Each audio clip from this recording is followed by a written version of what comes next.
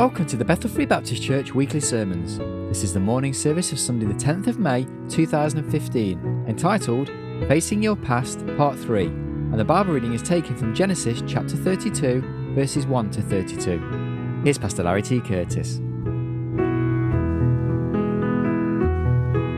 Again, we're in Genesis chapter 32 today. We are continuing in our study of the Genesis account. And of course, as I said in the last couple of weeks, that we've kind of moved a little bit out of turn here, and we'll go back. But we've been looking at Genesis chapter 32, and of course, this all really is under the assurance of God's promises that's laid for us in the book of Genesis. And of course, it's because of the assurance of God's promise that we are able to do that which we've been looking at, which is very essential in the Christian's life, and that is to face your past. Let's take our reading from Genesis chapter 32 as I invite you to stand to honor the reading of God's word, beginning there in Genesis chapter 32 and verse 1. And Jacob went on his way, and the angels of God met him. And when Jacob saw them, he said, "This is God's host." And he called the name of that place Mahanaim. And Jacob sent messengers before him to Esau his brother unto the land of Seir, the country of Edom. And he commanded them, saying, "Thus shall you speak unto my lord Esau, thy servant Jacob saith thus, I have sojourned with Laban and stayed there until now. And I have oxen and asses, flocks and menservants and women servants, and I have sent to tell my Lord that I may find grace in thy sight." The messengers returned to Jacob, saying, "We came to thy brother Esau, and also he cometh to meet thee, and 400 men with him." Then Jacob was greatly afraid and distressed. And he divided the people that was with him, and the flocks and herds and the camels, into two bands, and said, "If Esau come to the one company and smite it, then the other company which is left shall escape." And Jacob said, "O God of my father Abraham, and God of my father Isaac, the Lord which saidst unto me, Return unto thy country and to thy kindred, and I will deal well with thee. I am not worthy of the least of all the mercies and of all the truth which thou hast shown unto thy servant. With my staff I passed over this Jordan, and now I am become two bands. Deliver me, I pray thee, from the hand of my brother, from the hand of Esau. For I fear him, lest he will come and smite me and the mother with the children. Thou saidst, I will surely do thee good, and make thy seed as the sand of the sea, which cannot be numbered for multitude." And he lodged there that same night, and took of that which came to his hand a present for Esau his brother, 200 she-goats and 20 he-goats, 200 ewes and 20 rams, 30 milch camels and their colts, 40 kine and 10 bulls, 20 she-asses and 10 foals. And he delivered them into the hand of his servants, every drove by themselves, and said unto his servants, "Pass over before me, and put a space betwixt drove and drove." And he commanded the foremost, saying, "When Esau my brother meeteth thee, and asketh thee, saying, Whose art thou? And whither goest thou? And whose are these before thee? Thou shalt say, They be thy servant Jacob's. It is a servant sent unto my lord Esau, and behold, also he is behind us." So commanded he the second and the third, and all that followed the drove, saying, "On this manner shall ye speak unto Esau when ye find him. And say ye moreover, Behold, thy servant Jacob is behind us. For he said, I will appease him with the present that goeth before me, and afterward I will see his face, peradventure he will accept of me." So went the present over before him, and himself lodged that night in the company. And he rose up that night and took his 2 wives and his 2 women servants and his 11 sons, and passed over the ford Jabbok. And he took them and sent them over the brook, and sent over that he had. Jacob was left alone, and there wrestled a man with him until the breaking of the day. And when he saw that he prevailed not against him, he touched the hollow of his thigh, and the hollow of Jacob's thigh was out of joint as he wrestled with him. And he said, Let me go, for the day breaketh. And he said, I will not let thee go, except thou bless me. And he said unto him, What is thy name? And he said, Jacob. And he said, Thy name shall be called no more Jacob, but Israel. For as a prince hast thou power with God and with men, and hast prevailed. Jacob asked him and said, Tell me, I pray thee, thy name. And he said, Wherefore is it that thou dost ask after my name? And he blessed him there. Jacob called the name of the place Peniel, for I have seen God face to face, and my life is preserved. And as he passed over Peniel, the sun rose upon him, and he halted upon his thigh. Therefore the children of Israel eat not of the sinew which shrank, which is upon the hollow of the thigh unto this day, because he touched the hollow of Jacob's thigh in the sinew that shrank. Father, thank you again for this time that we have of looking into your word this morning. And Father, we only have this privilege because that you have preserved your word down through the centuries for us, and we have it before us today.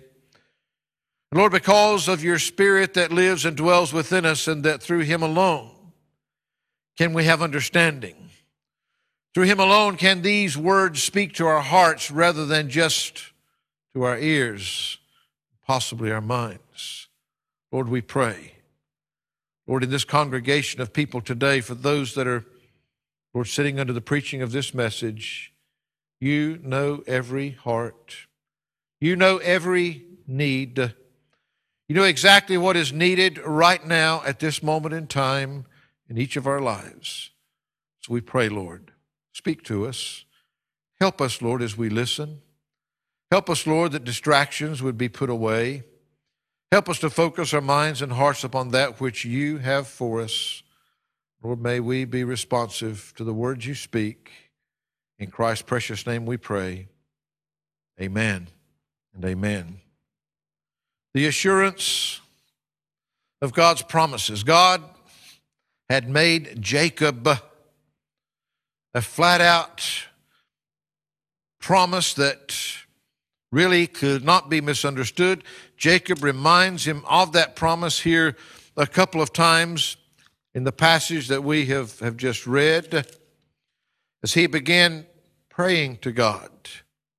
He reminded him there in verse 9, and Jacob said, O God of my father Abraham, and God of my father Isaac, to whom he had also made promises, the Lord which saidst unto me, I'm praying to the God that said this to me, return unto thy country and to thy kindred, and I will deal well with thee. God, I'm praying to the same God that made me a promise that if I would return to my people after 20 years, remember, after 20 years since he had wronged his brother and stole that birthright from Esau, and he had left.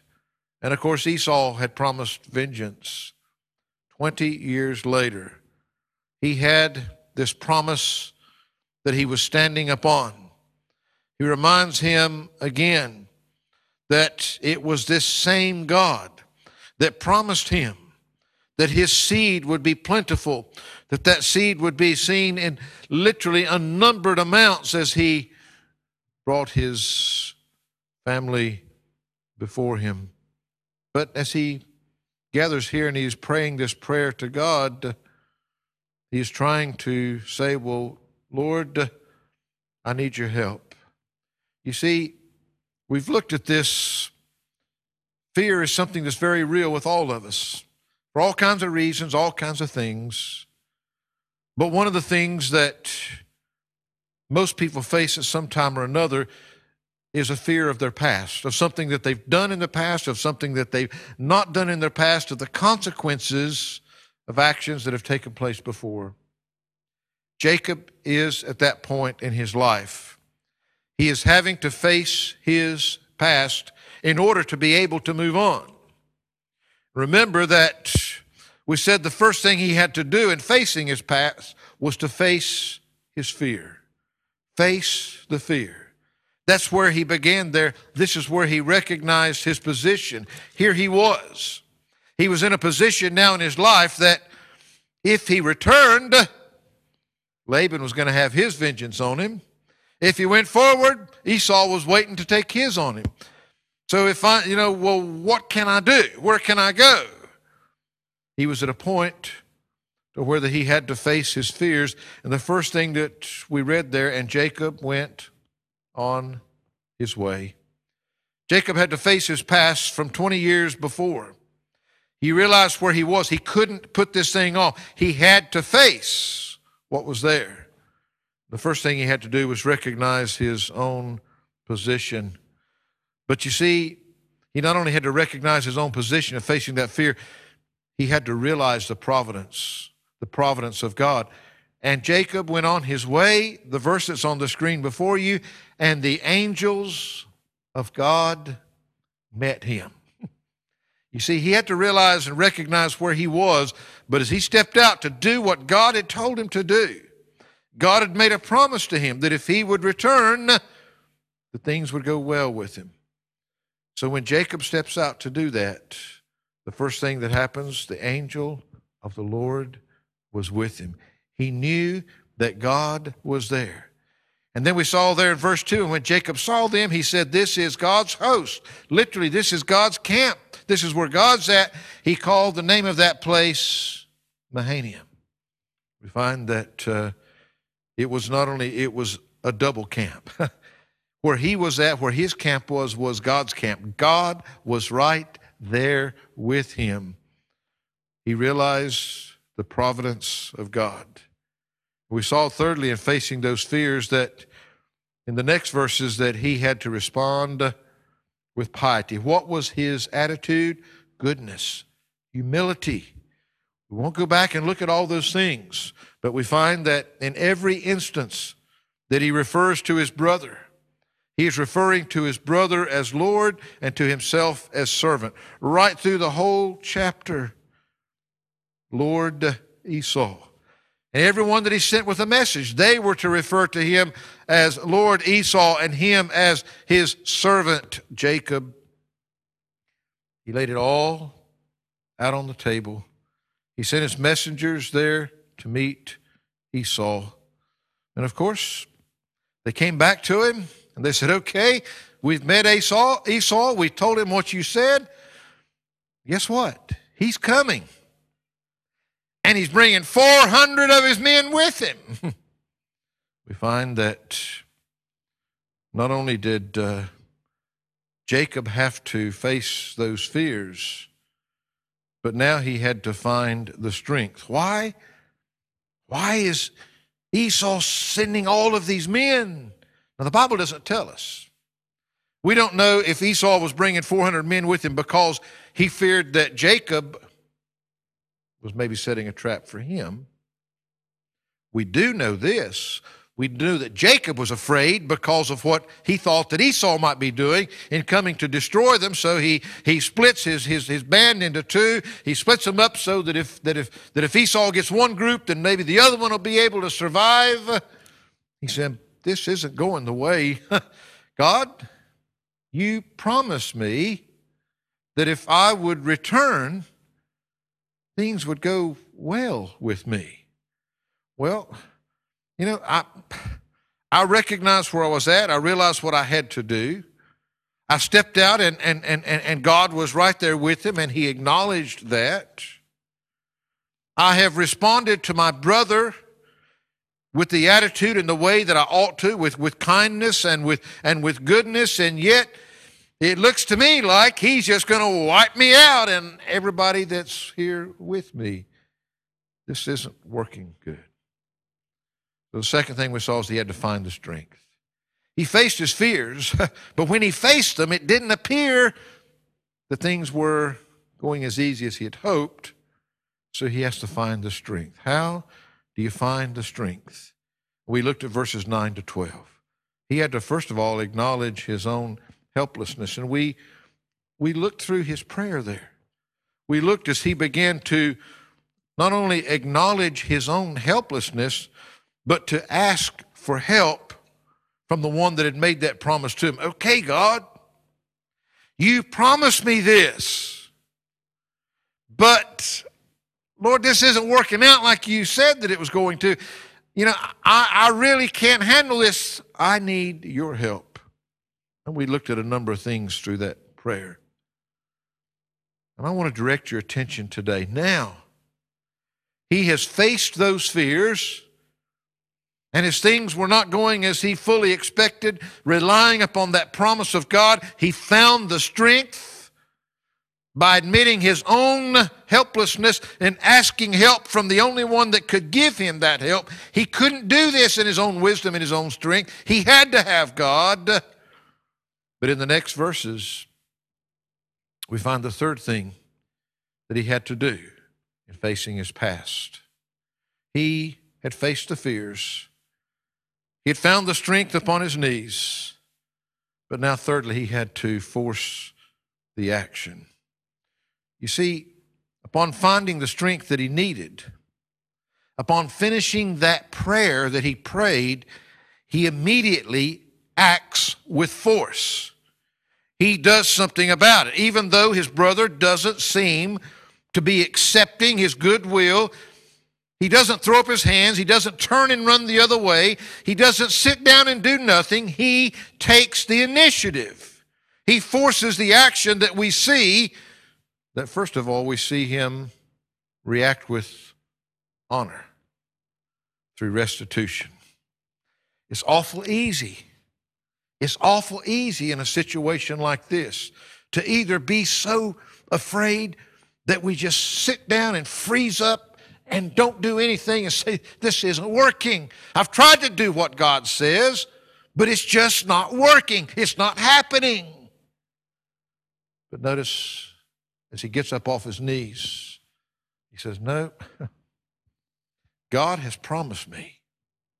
I need to do something here. Now, you'll find that as you begin to study this passage of Scripture that there are some commentators that actually believe that it was at this point in verse 13 that Jacob turned back to his own fleshly strength, that he began to trust in his own devices again. Is it really? Is that what we see? Verse 13, and he lodged there that same night and took of that which came to his hand a present for Esau his brother. There were some think, well, he prayed, but then he just turned back to his flesh that he was going to try to buy his way out of this.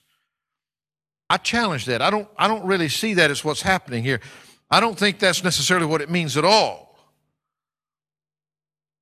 What about a changed man that's wanting to make restitution for a sin in his past that he's had to face up to? We're not talking about paying penance. We're talking about making restitution. You see, what Jacob is doing here is certainly something that is taught throughout Scripture. We find that we're talking about doing what's honorable, offering restitution to someone that's been wronged. Jacob had sinned against his brother Esau. He had stolen from him. And here, immediately after getting up off his knees, immediately after communing with God, he proceeds by acting with what I see as honor towards the one that he sinned against, the one that he's wanting to make restitution for his wrongs. Is that biblical? Well, turn to the very next book of the Bible, which is the book of Exodus. Of course, remember at this time, the law hasn't been given yet. Many of the things that we're reading in Genesis are the very basis of things that God will put into law later. In Exodus chapter 22, notice beginning in verse 1, the Bible says, "If a man shall steal an ox or a sheep and kill it or sell it, he shall restore 5 oxen for an ox and 4 sheep for a sheep. If a thief be found breaking up and be smitten that he die, there shall no blood be shed for him. If the sun be risen upon him, there shall be blood shed for him, for he should make full restitution. If he have nothing, then he shall be sold for his theft. If the theft be certainly found in his hand alive, whether it be of ox or ass or sheep, he shall restore double. If a man shall cause a field or vineyard to be eaten, and shall put in his beast, and shall feed in another man's field, of the best of his own field and of the best of his own vineyard shall he make restitution. If fire break out and catch in thorns, so that the stacks of corn or the standing corn or the field be consumed therewith, he that kindled the fire shall utterly make restitution." Now, we don't, for the sake of time this morning, you keep reading right on down, at least down through verse 17 there, and you'll find that all of this is about if he does this wrong, then he is to do this in restitution. That wasn't to do away with the sin. We find that if you get right down towards the end, that you'll find that the sacrifice still had to be made for the sin, but the one that he was wrong, he was to be restored. Genesis, Exodus, Leviticus, the next book. Leviticus chapter 6. Notice just a few verses here. You find that the Bible says, beginning in verse 1, he says, "And the Lord spake unto Moses, saying, If a soul sin and commit a trespass against the Lord, and lie unto his neighbor in that which was delivered him to keep, or in fellowship, or in a thing taken away by violence, or hath deceived his neighbor, or have found that which was lost, and lieth concerning it, and sweareth falsely in any of these that a man doeth sinning therein, that it shall be, because he hath sinned and is guilty, that he shall restore that which he took violently away, or the thing which he hath deceitfully gotten, or that which was delivered him to keep, or the lost thing which he found, or all that about which he hath sworn falsely. He shall even restore it in the principal, and shall add the 5th part more thereto, and give it unto him to him that appertaineth in the day of his trespass offering."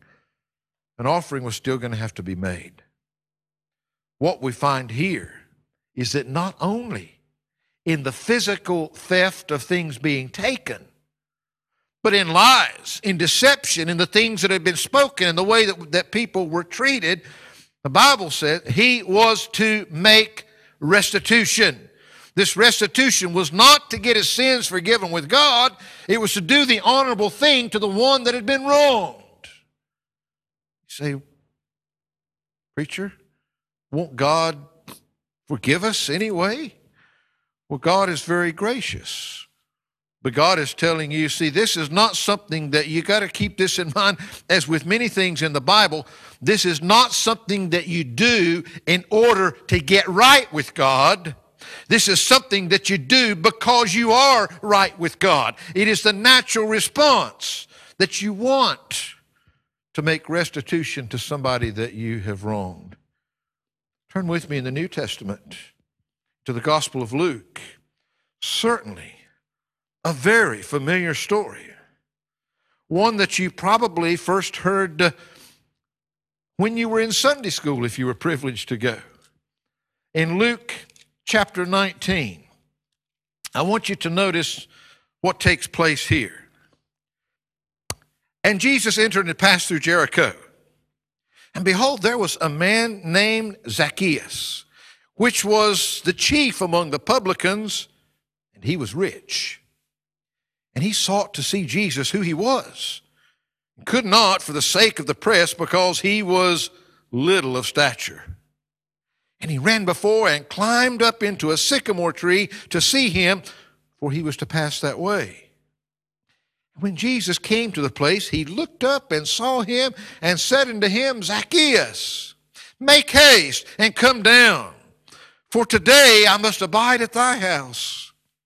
And he made haste and came down and received him joyfully. When they saw it, they all murmured, saying that he was gone to be guest with a man that is a sinner. Zacchaeus stood and said unto the Lord, Behold, Lord, the half of my goods I give to the poor, and if I have taken anything from any man by false accusation, I restore him fourfold.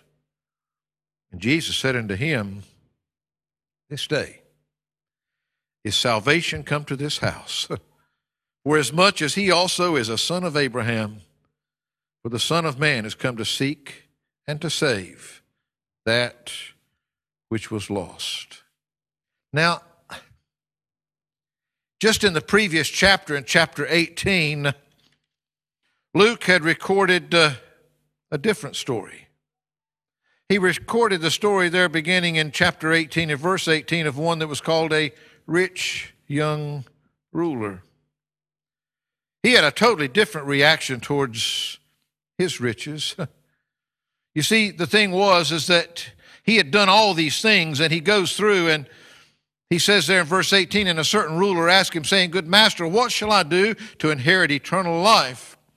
And Jesus said unto him, Why callest thou me good? None is good save one, that is God. Thou knowest the commandments, do not commit adultery, do not kill, do not steal, do not bear false witness, honor thy father and thy mother. And he said, All these have I kept from my youth up.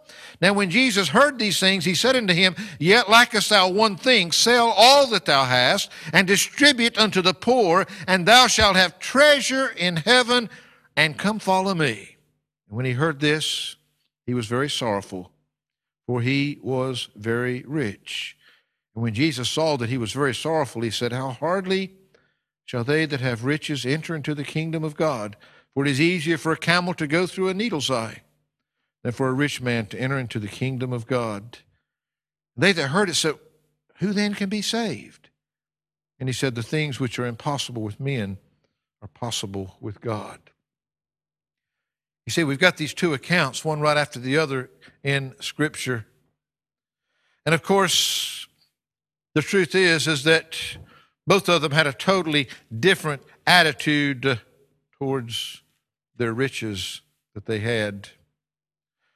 These examples are not a matter of anybody paying for their past sins.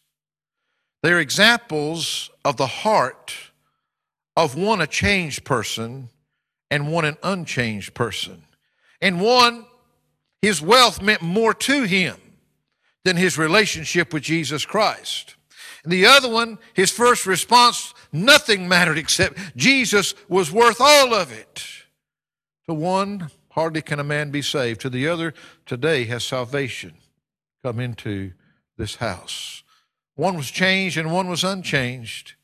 You see, in both the Old and New Testaments, there are at least something close to 50 verses that deal with restitution in some form or another. God graciously forgives you of all of your sin. But what we're talking about here is in facing your past, is that you've got to face those fears. And you've got to find the strength, but you need to force the action. And you need to do that which is honorable in restitution.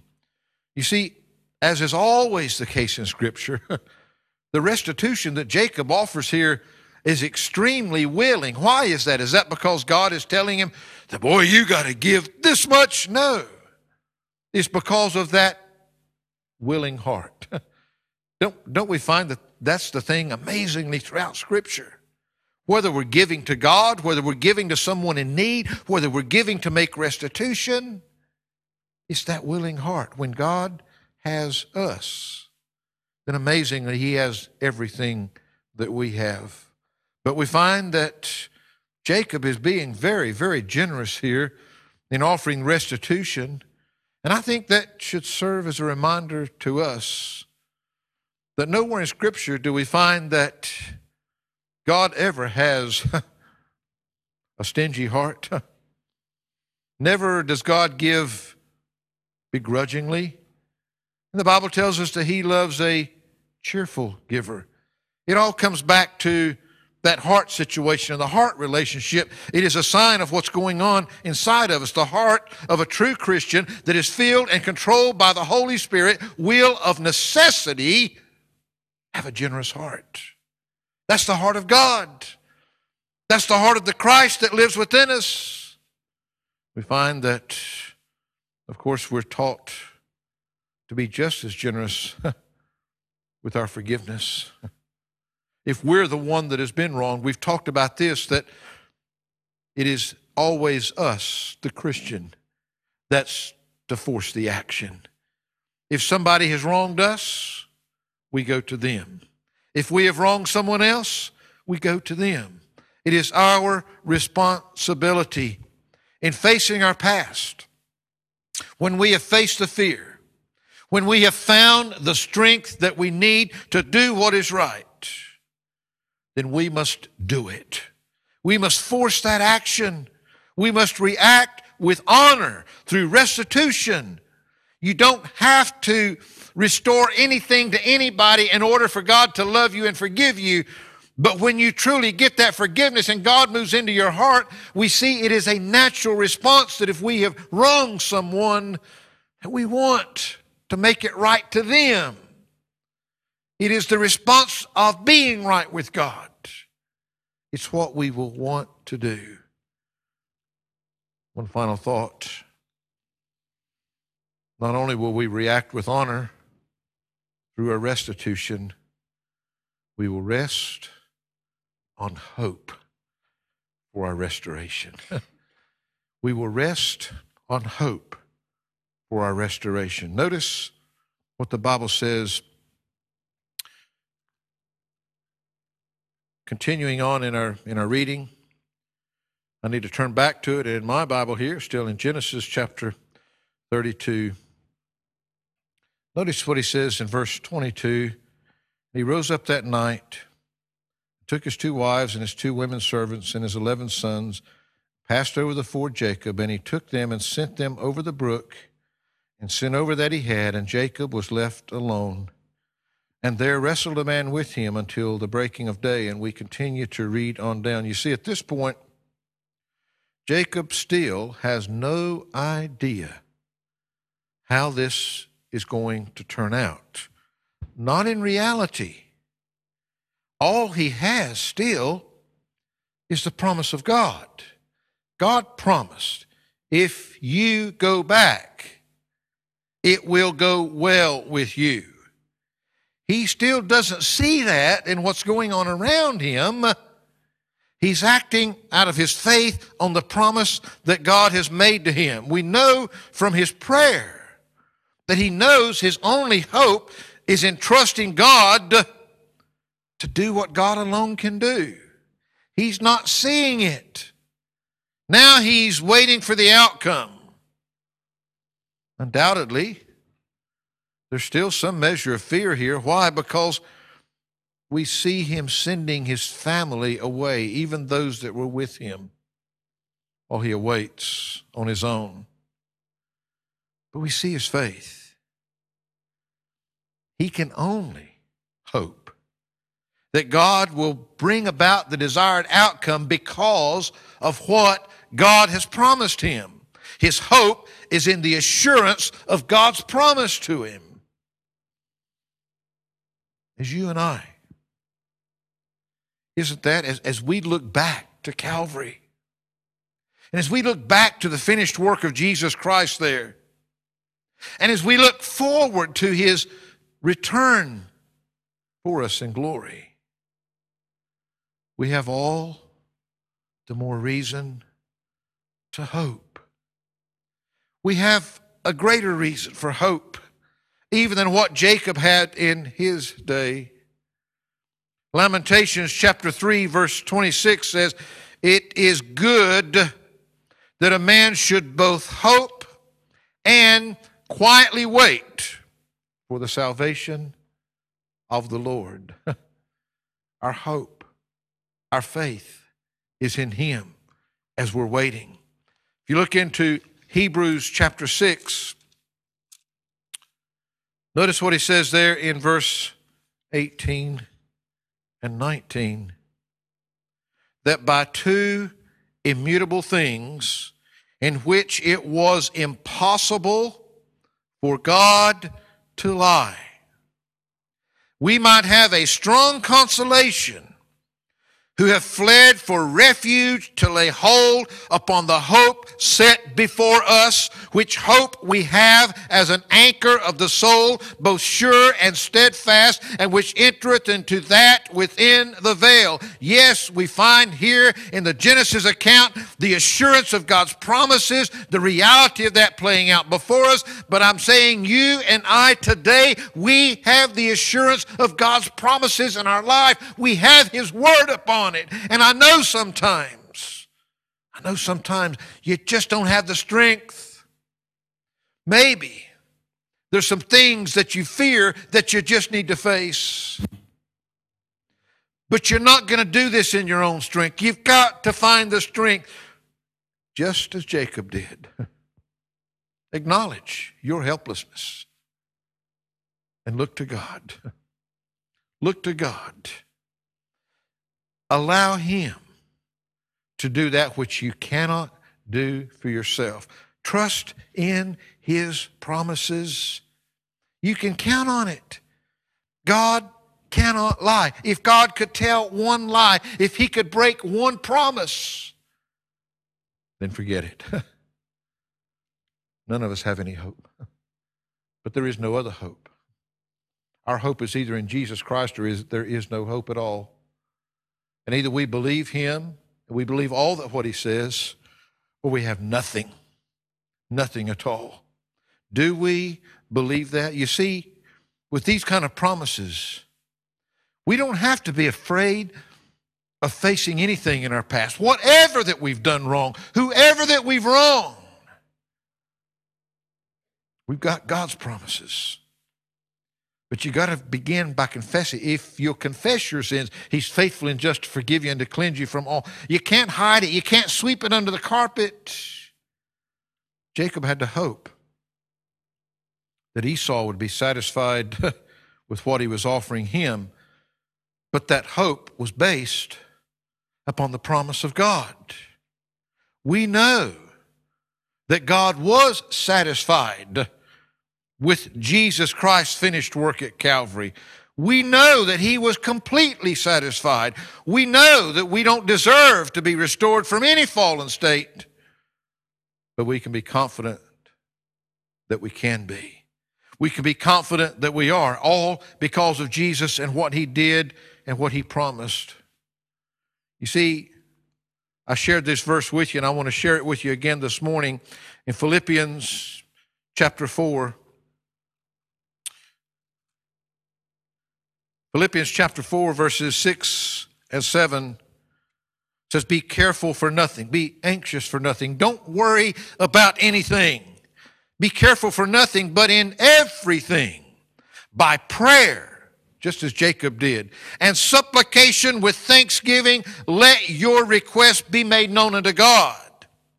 And the peace of God, which passeth all understanding, shall keep your hearts and minds through Christ Jesus." You see, the only way, and we're all guilty of it sometimes, the only way you can be anxious, the only way you can worry about it is not to take God's word for it. He said, don't be anxious over things. Pray about it. Give thanks in everything. Let your requests be made known unto God. The peace of God, which makes absolutely no sense whatsoever, How can you have peace in that situation? No, it doesn't make any sense. But it's not the peace of man. It's the peace of God that'll pass all understanding. Look back in the previous chapter and notice those familiar verses in chapter 3, verses 13 and 14, when Paul said, "Brethren, I count not myself to have apprehended, but this one thing I do, forgetting those things which are behind and reaching forth unto those things which are before, I press toward the mark for the prize of the high calling of God in Christ Jesus." Forgetting those things. In order to forget those things which are behind, you first got to face your past and you got to deal with it. You got to put it under the blood. Then you can put it back there. And it doesn't matter what Satan throws up. Put it behind you. Press towards the mark of the high calling. The only way you can put it behind you is to put it under the blood of Jesus Christ. You can't do it by pretending it's not there. You can't do it by sweeping it under the carpet. We find that one of the great preachers of bygone years, and I give you this illustration in closing this morning, Dr. Harry Ironside, told the story. And he said that there is nothing that so takes the joy out of life like unconfessed sin on the consciousness. He told the story of the late preacher, Dr. F.E. March, that told the story of once when he was preaching on this very subject. And at the close of the service, there was a young man of the church that came up to him, and it was obvious that he was very, very troubled. And he said, "Pastor, you've put me in a bad fix." He says, "I've wronged somebody, and I'm ashamed to confess it, and I don't see how I can put it right. You see," he said, "I'm a boat builder. The man that I work for, he's a lost man. He's an unsaved man. He's an unbeliever. And I've talked to him so many times about the Lord Jesus Christ. I've urged him to respond to the gospel message, but he just scoffs at it. He just ridicules it and makes fun of it. Now, I've been guilty of something that if I acknowledge that to him, it's going to totally ruin my testimony. He's going to say, you're just like all the rest of them out there, aren't you?" He went on to say that some time ago he'd started to build a boat for himself, and I won't go into all the details, but in his back self, but basically in the boat building, you use these copper nails so that they don't rust. And so he was just taking handfuls of copper nails because they were so expensive, and his boss would never miss them, and he was carrying them home, and he was using them in his own boat that he was building in his backyard. And he went on with all the ways that he'd tried to rationalize that to him. Well, he worked overtime sometimes that he didn't get paid for. He didn't really get paid enough for this. And all those things going through his mind that, yeah, it was okay to take that handful of copper nails and use them for himself. He said, "I can't go to my boss. I can't tell him what I've done. I can't even offer to pay for them, because if I do, he's going to think I'm just a hypocrite." And yet, he said, those copper nails just kept digging into his conscience day after day after day. For weeks he struggled with it. Then one night he came to his pastor and he said, "Pastor," he said, "I've settled it." He said, "What happened?" He said, "Well," he said, "I always did think that," this is what his boss was saying to him, "I always did think that you were just a hypocrite." But he said, "You know what?" He said, "There must be something to this Christianity thing, because," Any religion that would make a dishonest workman come back and confess that he'd been stealing copper nails and offer to settle him, he said, there must be something to it, because I can't imagine what on earth could ever make a man do that. And of course, he went on to tell the stories of how that his great fear had been that he was going to destroy his testimony by doing what was right, when in actual fact, it was through doing what was right, as embarrassing as it was, and especially it ought to be for a Christian. For a Christian to have to admit that he's done something wrong, that he said something wrong, that he took something that wasn't right. But the truth is that it's only right that we do the honorable thing for those. And I could give you many stories, and I could tell you also that Dr. Harry Ironside told the story of how the copper nails and what that man did with his boss with those copper nails actually not only had such a phenomenal effect upon his relationship and witness to his boss, but down through the years, Dr. Ironside said, I've used that illustration with countless people. And he said the number of people that have had to get some copper nails out of their life has been astounding. You see, it's just like when we pick up the Word of God and we read about Jacob and we see what Jacob did. And he did it based upon the promise of God that he had. And I want to encourage you this morning, simply, you need to face your past, because we've got the assurance of God's promises. Don't let those things beat you up. Take the assurance of God's promises. If it's something that's happened before, face those fears. Find the strength and force the action that's needed to get it sorted. Put that thing behind you and press towards the mark of the high calling of God in Christ Jesus. Today, there might be some copper nails in your life. There might need some things that you need to confess and you need to make right. Not in order to get right with God, but because you've gotten right with God.